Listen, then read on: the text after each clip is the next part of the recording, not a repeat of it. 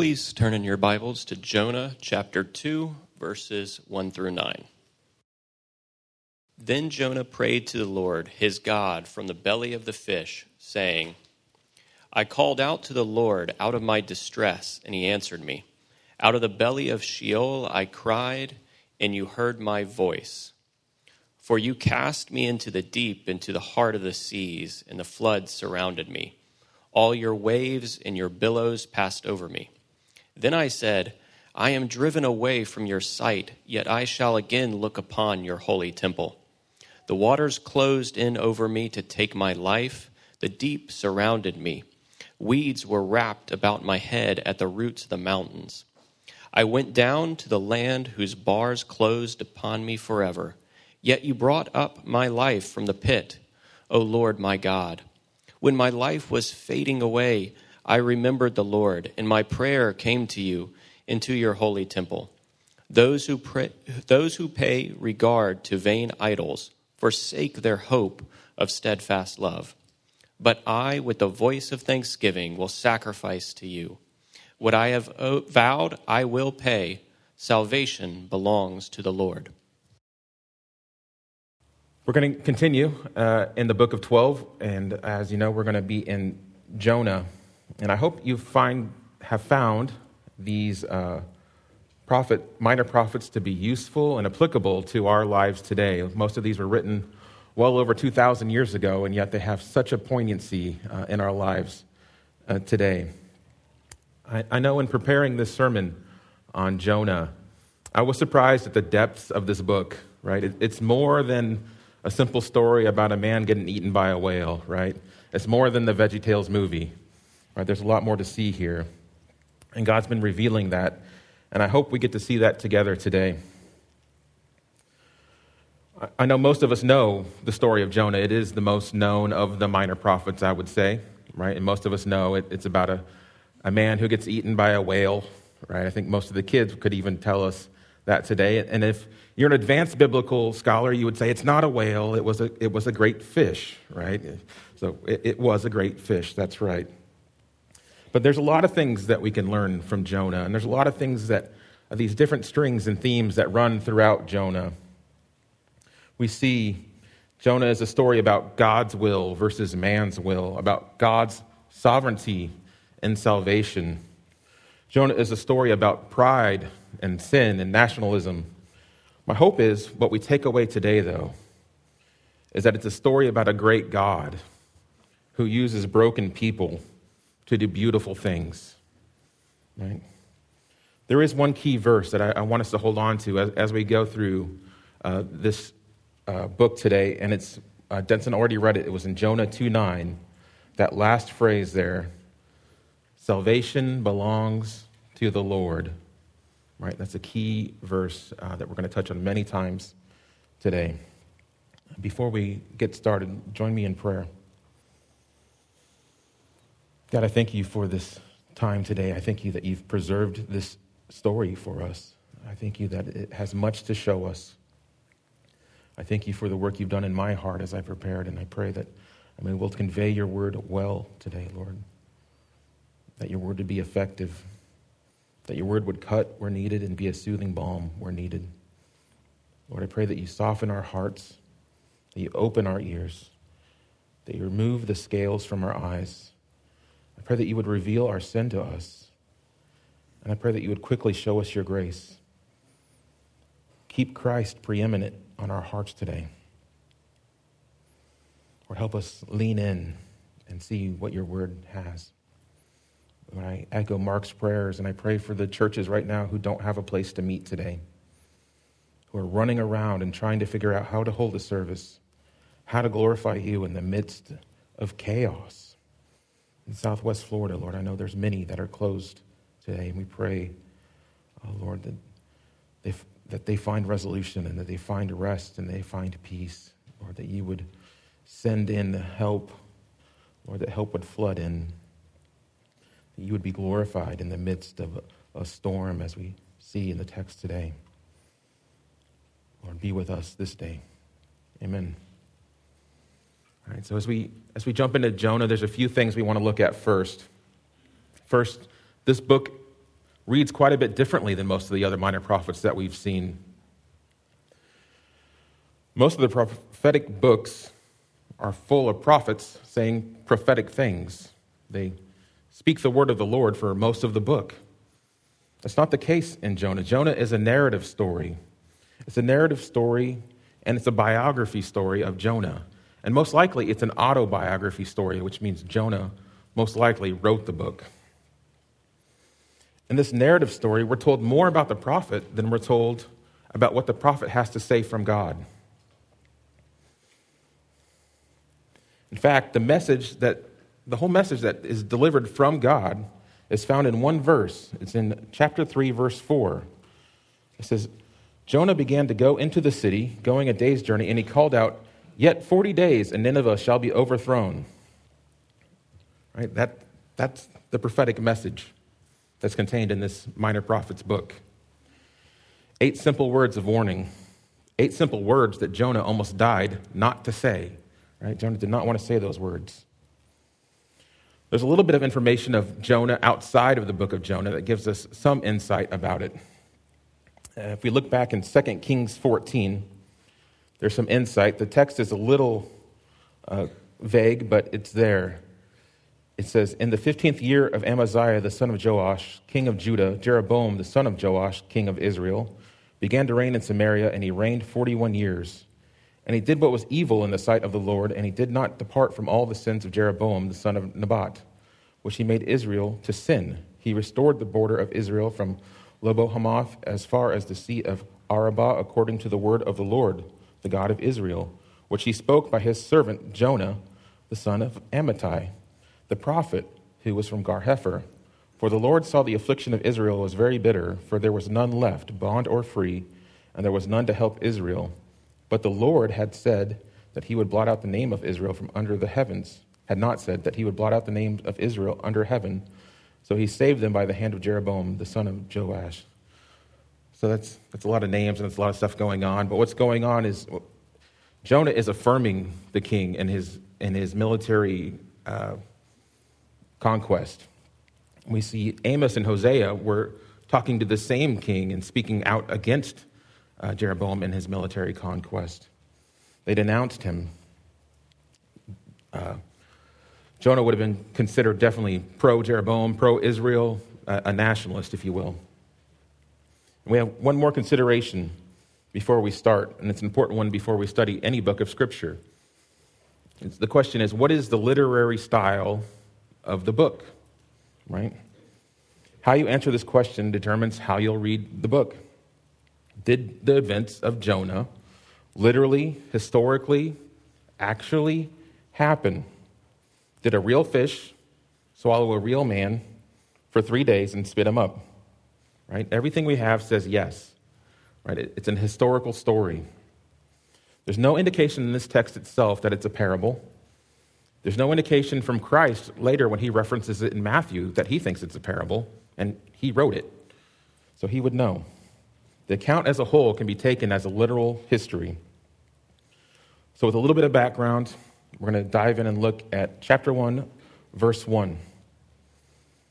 It's a familiar opening from the minor prophets. We've seen it before, we'll see it today, and we'll see it again. The word of the Lord came to Joel. The word of the Lord came to Hosea. The word of the Lord came to Micah. The word of the Lord came to Jonah. Right? That's how the prophets open. The word of the Lord came to the prophet. I think we forget to be in awestruck wonder about what that means. It's over 100 times in the Old Testament that the word of the Lord came, right? And we can see it so much that we forget, like, wow, what a privilege that must have been for the prophet. What an amazing thing that the God of creation, the holy, holy, holy God that we just sang about, would bend down and speak to a man and through a man. Jonah was this privileged prophet, and God spoke to him, and he had the ear of the king, right? He was in a privileged position. And in this instance, we see the Lord, capital L-O-R-D, Yahweh, the Lord, gives Jonah a very simple, very direct command. Arise, Go to Nineveh, that great city, and call out against it, for their evil has come up before me. Right? Now, maybe we don't know much about Nineveh. I didn't before my study. So it helps to have a little context. Nineveh was a great city. We see Jonah describe it as a 3 days walk across. It was home to 120,000 people. Right? At one point, shortly after this, it became the largest city in the world for about 50 years. It's located near present-day Mosul in Iraq, which is about 600 miles away. It was a major city in the Assyrian Empire. And the Assyrian Empire had the Assyrian military, which was a scary thing. The Assyrian military was cruel beyond belief, certainly beyond belief of today's standards, and it made ancient standards look pale in comparison. They had a policy of making statements when they conquered people. They wanted to send a message with what they did with the people they captured, that you did not want to go to war with the Assyrians. And they made sure people understood that you did not want to go to war with the Assyrians. They were the first to have iron weapons when everybody else had bronze weapons. They had chariots when people didn't have chariots. So they had technology and they had cruelty, which was a bad combination. Most importantly to our story, they were also not friends of Israel. They were not allies of Israel. In fact, 50 or 60 years after this account of Jonah, the Assyrians end up taking over Israel, the northern kingdom of Israel. So that's a little background on Nineveh. That's a little background on what has God asked Jonah to do.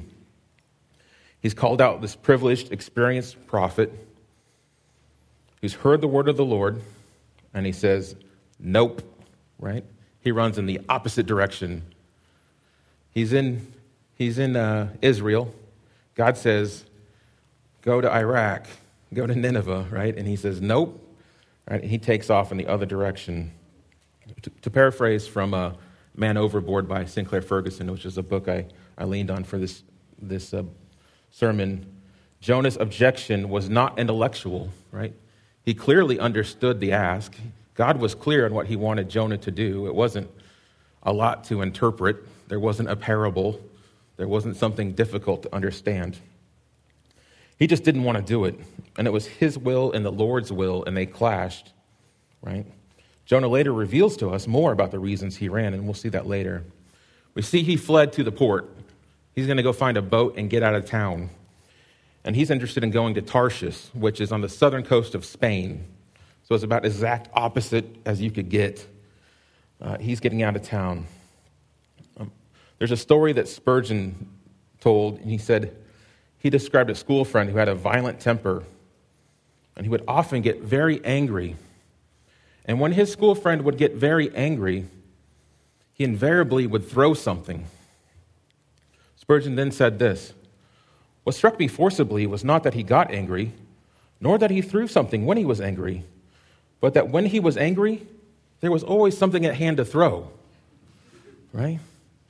Jonah's running. He's through the port. Oh, look, there's a ship going to Tarshish. Right? Jonah was looking to run. It's funny, isn't it, that when we're looking to run from God, there always seems to be something convenient to help us along the way.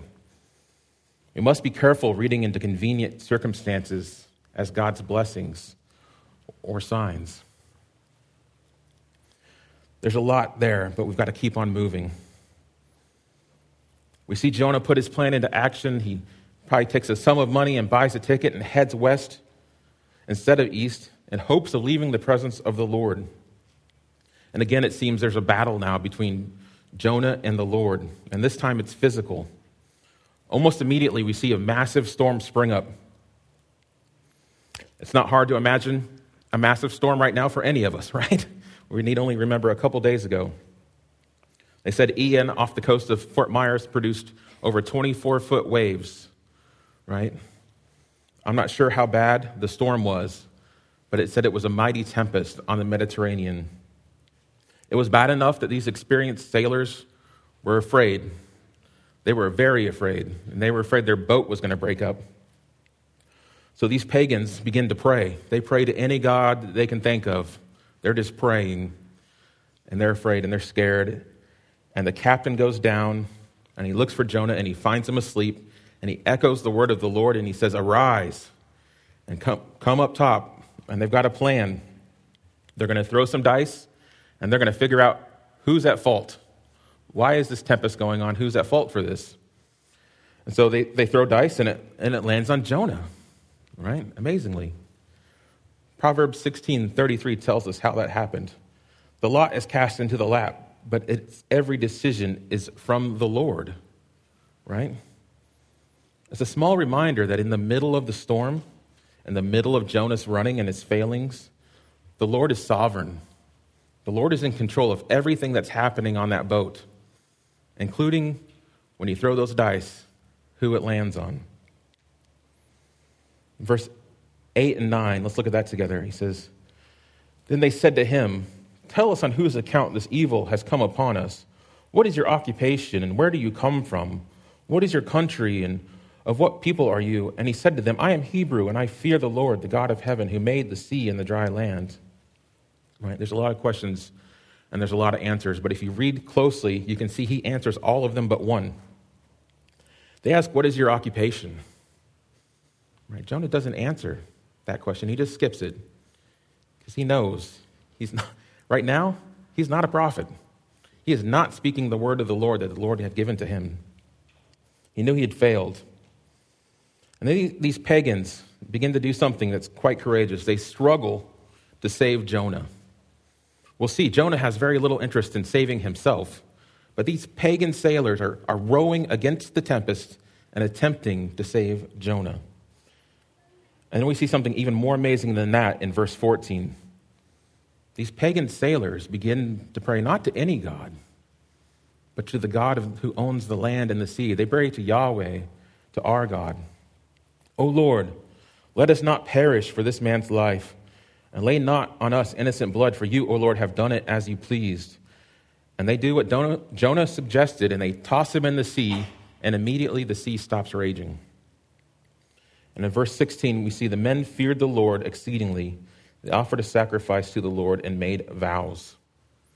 Right? There's a lot happening in this section. It's easy enough to read over this first chapter of Jonah if we're reading through the Bible or just reading through the whole book. I've done it myself. But let's stop and think through a couple of these things that's happening. First, the mighty tempest, right? The Lord sent this tempest. The Lord sends all storms. The storm was sent because of Jonah's sin, right? Sin, as it often does, has widespread consequences. Jonah's sin had unintended consequences. I imagine he didn't intend it. These sailors almost lost their lives, almost lost their boat, almost lost everything. And I'm not saying that all storms are caused by sin. I want to be clear on that. Not all storms are caused by sin. Ian didn't hit Fort Lauderdale because someone was particularly sinful in Fort Myers, right? What Scripture shows us, though, is that sin causes storms in our lives.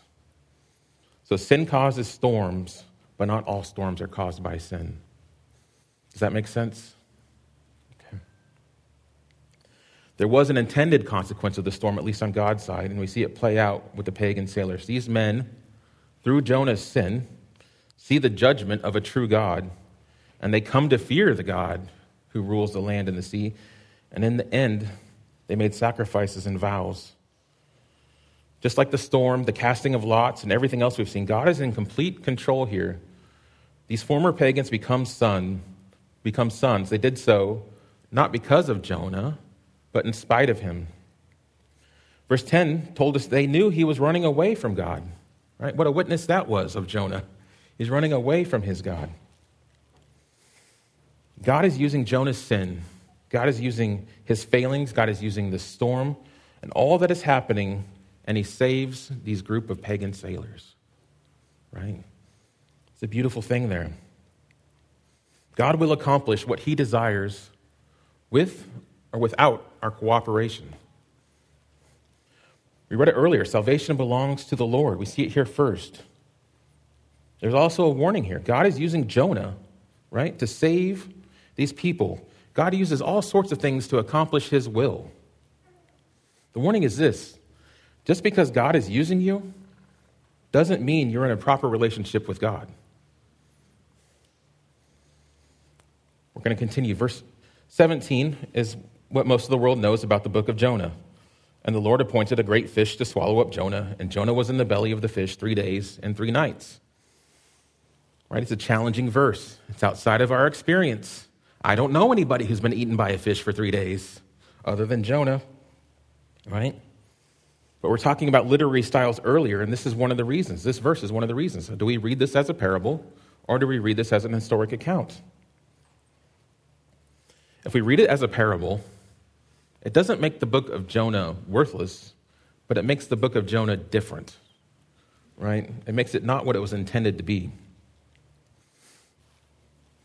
Now, everything here points to an actual fish. Like I said, Jesus references this very event in chapter 12 of Matthew, verse 38. He says, "Then some of the scribes and Pharisees answered him, saying, 'Teacher, we wish to see a sign from you.' But he answered them, 'An evil and adulterous generation seeks for a sign, but no sign will be given to you except the sign of the prophet Jonah. For just as Jonah was 3 days and 3 nights in the belly of the great fish, so will the Son of Man be 3 days and 3 nights in the heart of the earth.'" Right? If this account is a parable, it would be weird for Jesus to reference this to his actual event of his resurrection. Secondly, I would argue, if we believe Genesis 1:1 as an historical, actual account of what happened, believing a fish ate a man is easy, right? If God could speak the world into existence, he can certainly get a fish to eat a man. And finally, there's another quote from Sinclair Ferguson. He says, "We have to be careful that we don't get so wrapped up in the great fish that we miss the great God." Right? God is doing something here. It is an actual fish, and he's using it. As we turn to chapter 2, we see Jonah in his sin plummeting down the Mediterranean Sea. I'm guessing assured of his death at this point. And the Lord exercises salvation once again. We see this prayer, and if we removed verse 1 from this prayer and started at verse 2, this prayer would certainly fit anywhere in the Psalms. It's basically a Psalms of lament, right? It sounds like something David would write. We see Jonah here in prayer in the presence now of the Lord. The very God he was seeking to distance himself from earlier, he's now returned to, and we see this beautiful prayer of a broken and contrite sinner. It would appear that God's wrath on Jonah was actually grace. If it takes wrath to turn a wayward sheep back to the flock, then that is a merciful wrath. We can see this prayer taking shape, the imagery of Jonah sinking deeper and deeper downwards in distress. He's in the belly of Sheol. He's in the deep. He's in the heart of the seas. He's surrounded by the flood. The waves are over his head. We see this sense of impending doom as he sinks in the first 3 verses there. And then Jonah in verse 4 recognizes something that's even more important than sinking in the sea. He says, "I was driven away from your sight." To be out of the presence of the Lord was all that he wanted in chapter 1, right? He wanted to be away from him. And what he's longing for now is just to look at the presence, the holy temple, and see God. It's merciful wrath, right? It took Jonah to be drowned, plummeting into the darkness to realize that he was fleeing from the only thing that could save him. In verse 7, he says it clearly for us. He says, "When my life was fainting away, I remembered the Lord, and my prayer came to you into your holy temple." God was exercising grace by reminding Jonah that his greatest need was God. His place to be was in God's presence. God was reminding Jonah that Jonah needed mercy. Jonah needed rescue. And in doing so, he was preparing him and equipping him to accomplish the task he had set out for him in the beginning. But drowning rarely feels like grace, right? And storms are hard to recognize as acts of mercy.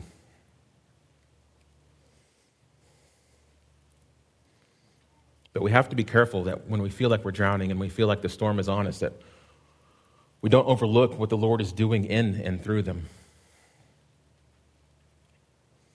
Remember Romans 8:28, and we know that for those who love God, all things work together for good, for those who are called according to his purpose.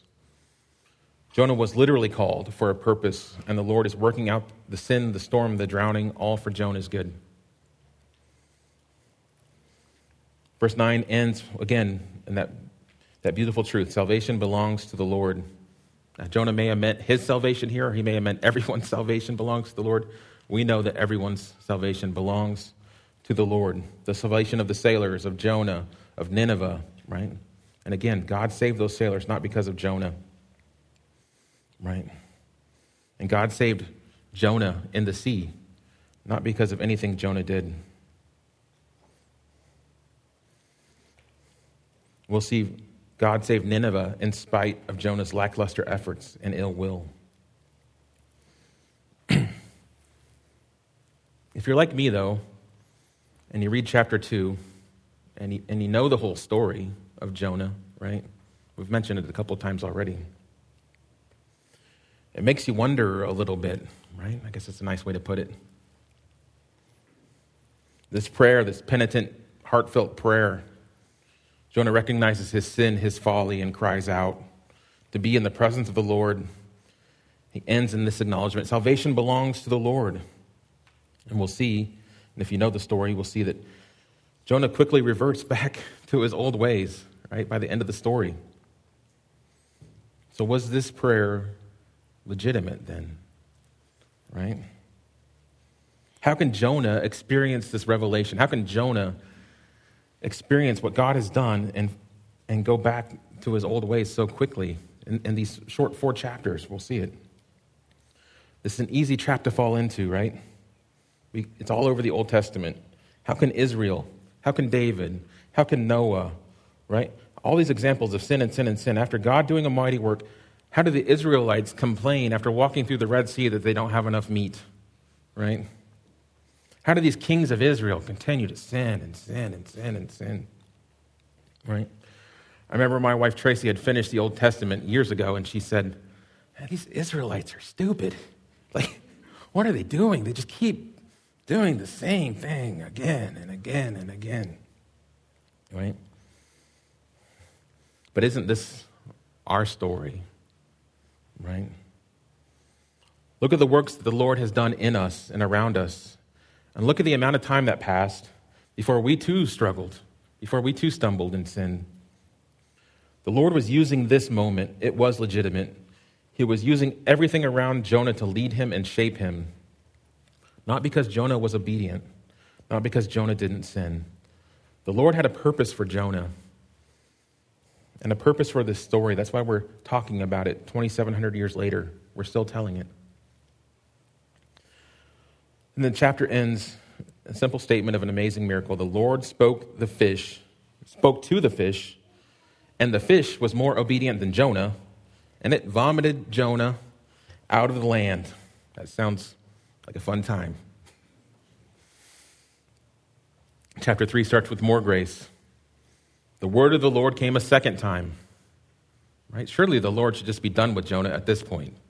Jonah's proven himself unwilling and incompetent. But the word of the Lord came a second time. Jonah does his best to thwart God's plans, does his best to hide from God, but he comes back again. What kind of God is this? Who does this? I thank my brother Mark for preaching that sentiment just in the prayer of confession.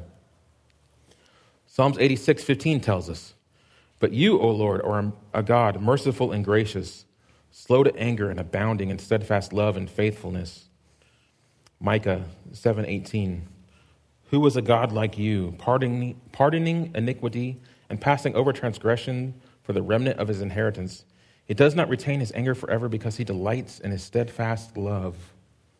Right? This is our God. This is Yahweh. This is a God who delights in steadfast love. Jonah is the beneficiary of that right now.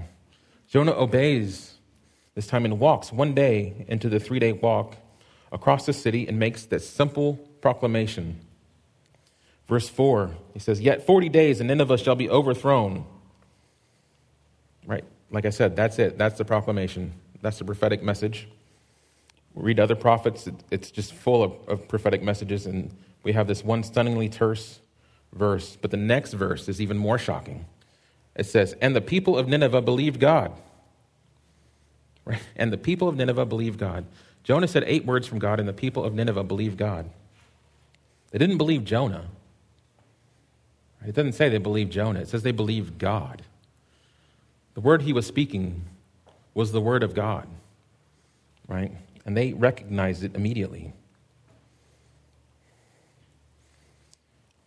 And it was enough. And immediately there was a revival in Nineveh, right? Something in Jonah had to die in that fish so that he could walk into Nineveh and say those 8 words and speak powerfully. The word of the Lord came powerfully from Jonah, even if it was 8 words. John Owen had this to say. He said, "The word can only come with power to our hearers when it has come with power to our own hearts." Right? And we see an effective word come from Jonah. Jonah's suffering was not in vain. This absolutely wicked city of death and destruction, outright evil, experienced absolute revival. It happened out of the death of self of Jonah, however momentary. It's a theme that runs the entirety of Scripture, dying to self and dying for others. There was genuine repentance taking place in Nineveh, from the castle to the cattle, from the king to the cows. We see it all the way through. The Ninevites heard a word of a warning of danger that they were in, and they believed it, right? They believed God. Do we believe? Do we believe the word when it speaks of the danger to eternal souls, right? Do I preach as though there are people in this congregation today who might be in 40 days overthrown? It's a good question to think about.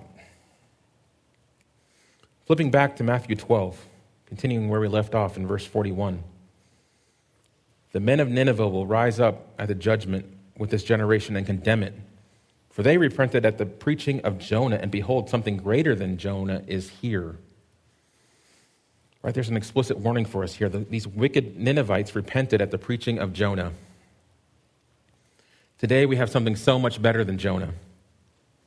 Right? Today we have Christ and his word and the Holy Spirit. But the danger to an unbeliever is every bit as dangerous as it was for Nineveh. The only question is, do we believe, and will we be as bold as Jonah was and declare it? The chapter closes with God relenting of the destruction that was promised, right? And the destruction that was promised was real. The same word he used earlier in speaking about Sodom and Gomorrah, right, is what he used when he's speaking about Nineveh. It was an annihilation of the city, of the inhabitants. Everybody would be dead unless there was a genuine repentance. So the question comes up, did God change his mind? And this question comes up a lot when we talk about prophetic, right? It's come up at RCG quite a bit of times. I think that there's a note I ran across from the ESV Study Bible that helps. It says, from a temporal perspective, from our perspective, God responds to human action, right? From an eternal perspective, God chooses the means, which was human repenting, as well as the end, which is divine relenting. God did not change his mind. It was his plan that this would happen all along. And he would use the means of Nineveh's actual repentance to bring about his relenting. Right? It's still a lot to wrap your head around because it's so different than what we think. But salvation belongs to the Lord. And the Lord has now seen fit to save the sailors, to save Jonah, to save Nineveh. Right? Amen. It's beautiful. And celebration broke out, and Jonah was filled with joy as 120,000 people who were destined to die in eternal torment were spared. Right? No, that's not what happened. We're going to turn to verse 4, or chapter 4, verse 1.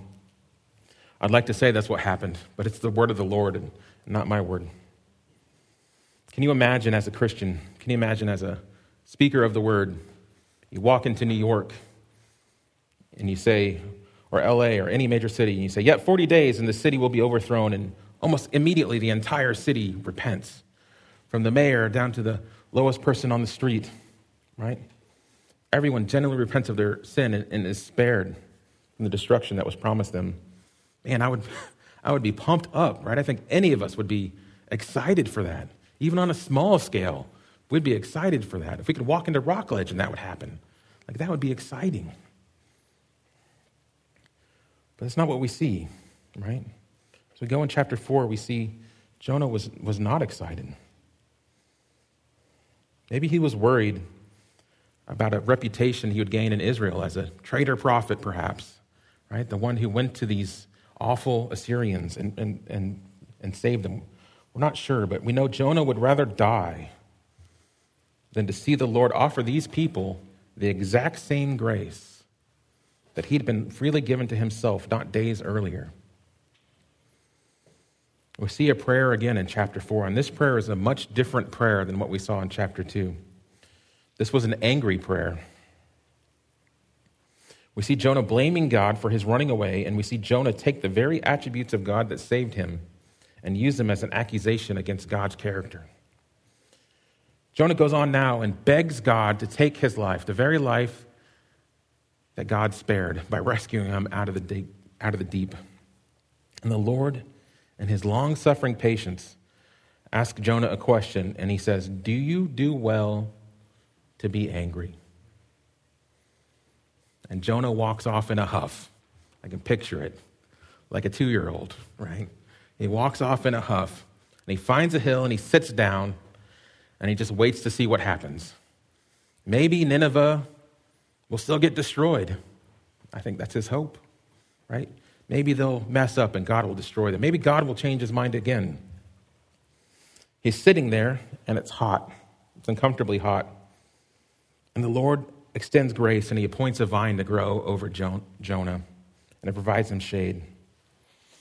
Verse 6 tells us that Jonah was exceedingly glad, right? It's the same word. Just like he was exceedingly displeased earlier, now he's exceedingly glad. Glad at the grace shown to him. And Jonah falls asleep, and probably was in a good mood that night and slept well. And he wakes up the next morning, and God appoints 2 more things to happen, and they're meant to make Jonah uncomfortable. First, he appoints a worm to eat the plant.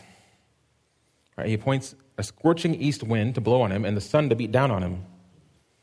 And Jonah reacts again like a petulant child.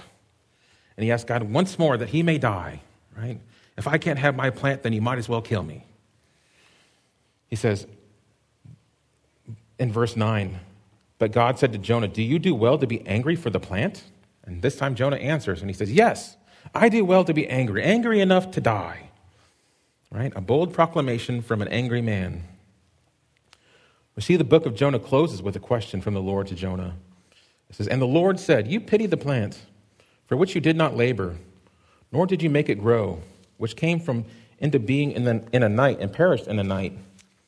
And should I not pity Nineveh, the great city, in which there are more than 120,000 people, persons who do not know their right hand from their left, and also much cattle? Right? That's a pretty straightforward question. Jonah had displayed much displeasure at a plant that was given to him in a night. He was angry when it was taken away, and he cursed the life that God had rescued. The Lord simply points out what should be obvious. You're more upset about a plant than you were about 120,000 people, right? And the book just ends there. Right?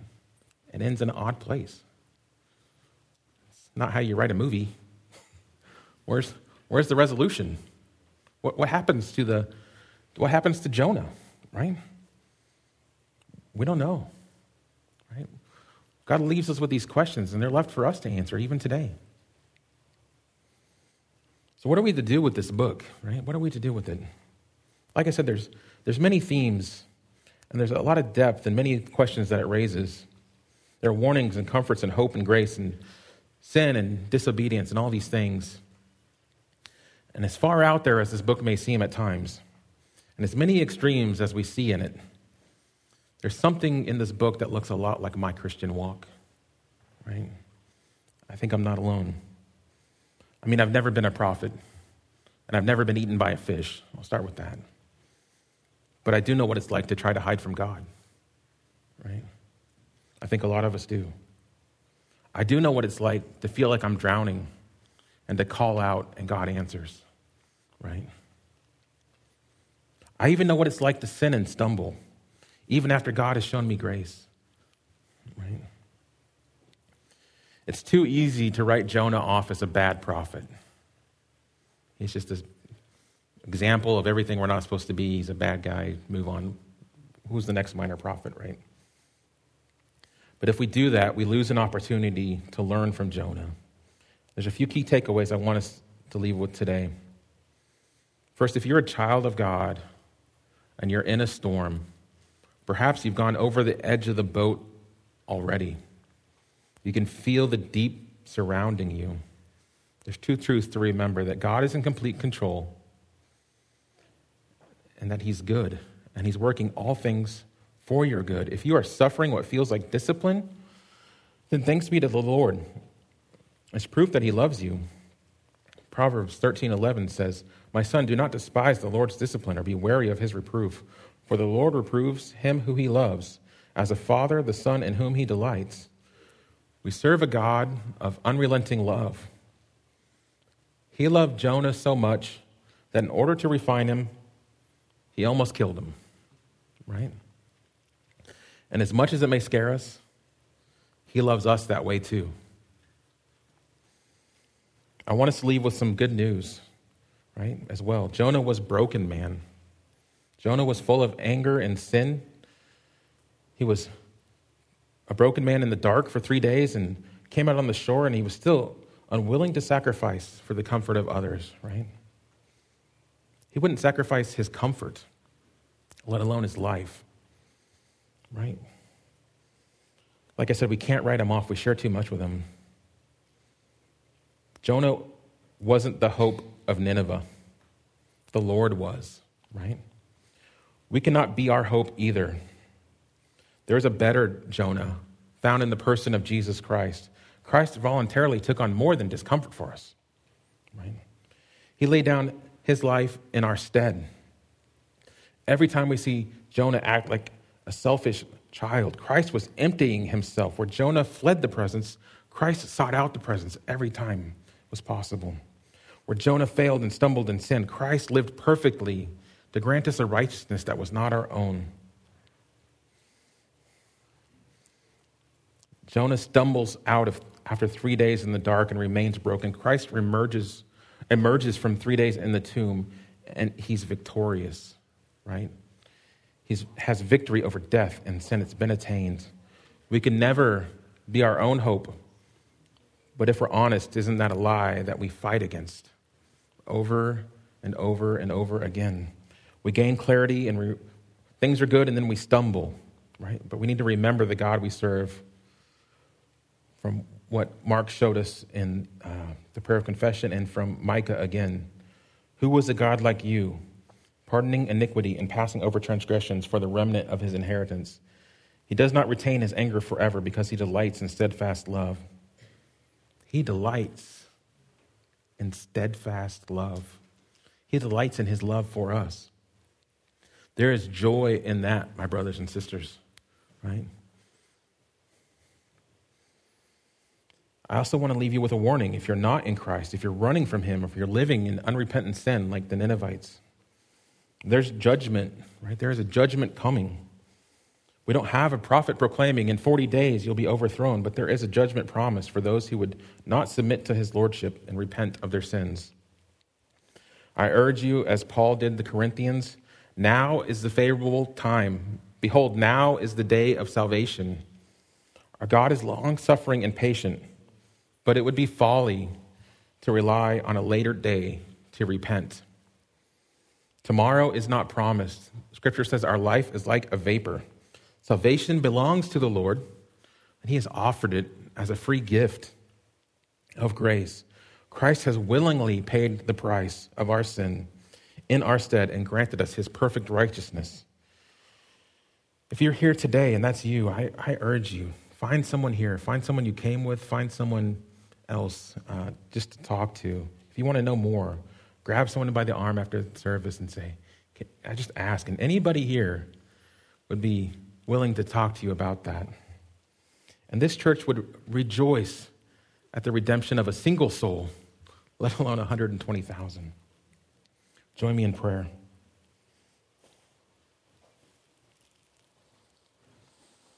Lord God, we thank you for your word. We thank you for your steadfast love that you delight in. Lord, I pray that you hold us close. Lord, we're prone to wonder. Lord, I feel it. Prone to leave the God I love. God, but your love is steadfast and it's sure. Your grip on us is eternal. God, I pray that you would be with us today as we continue in worship. Lord, I pray that, Lord, your word again would be effective. Lord, I pray all these things in your name. Amen.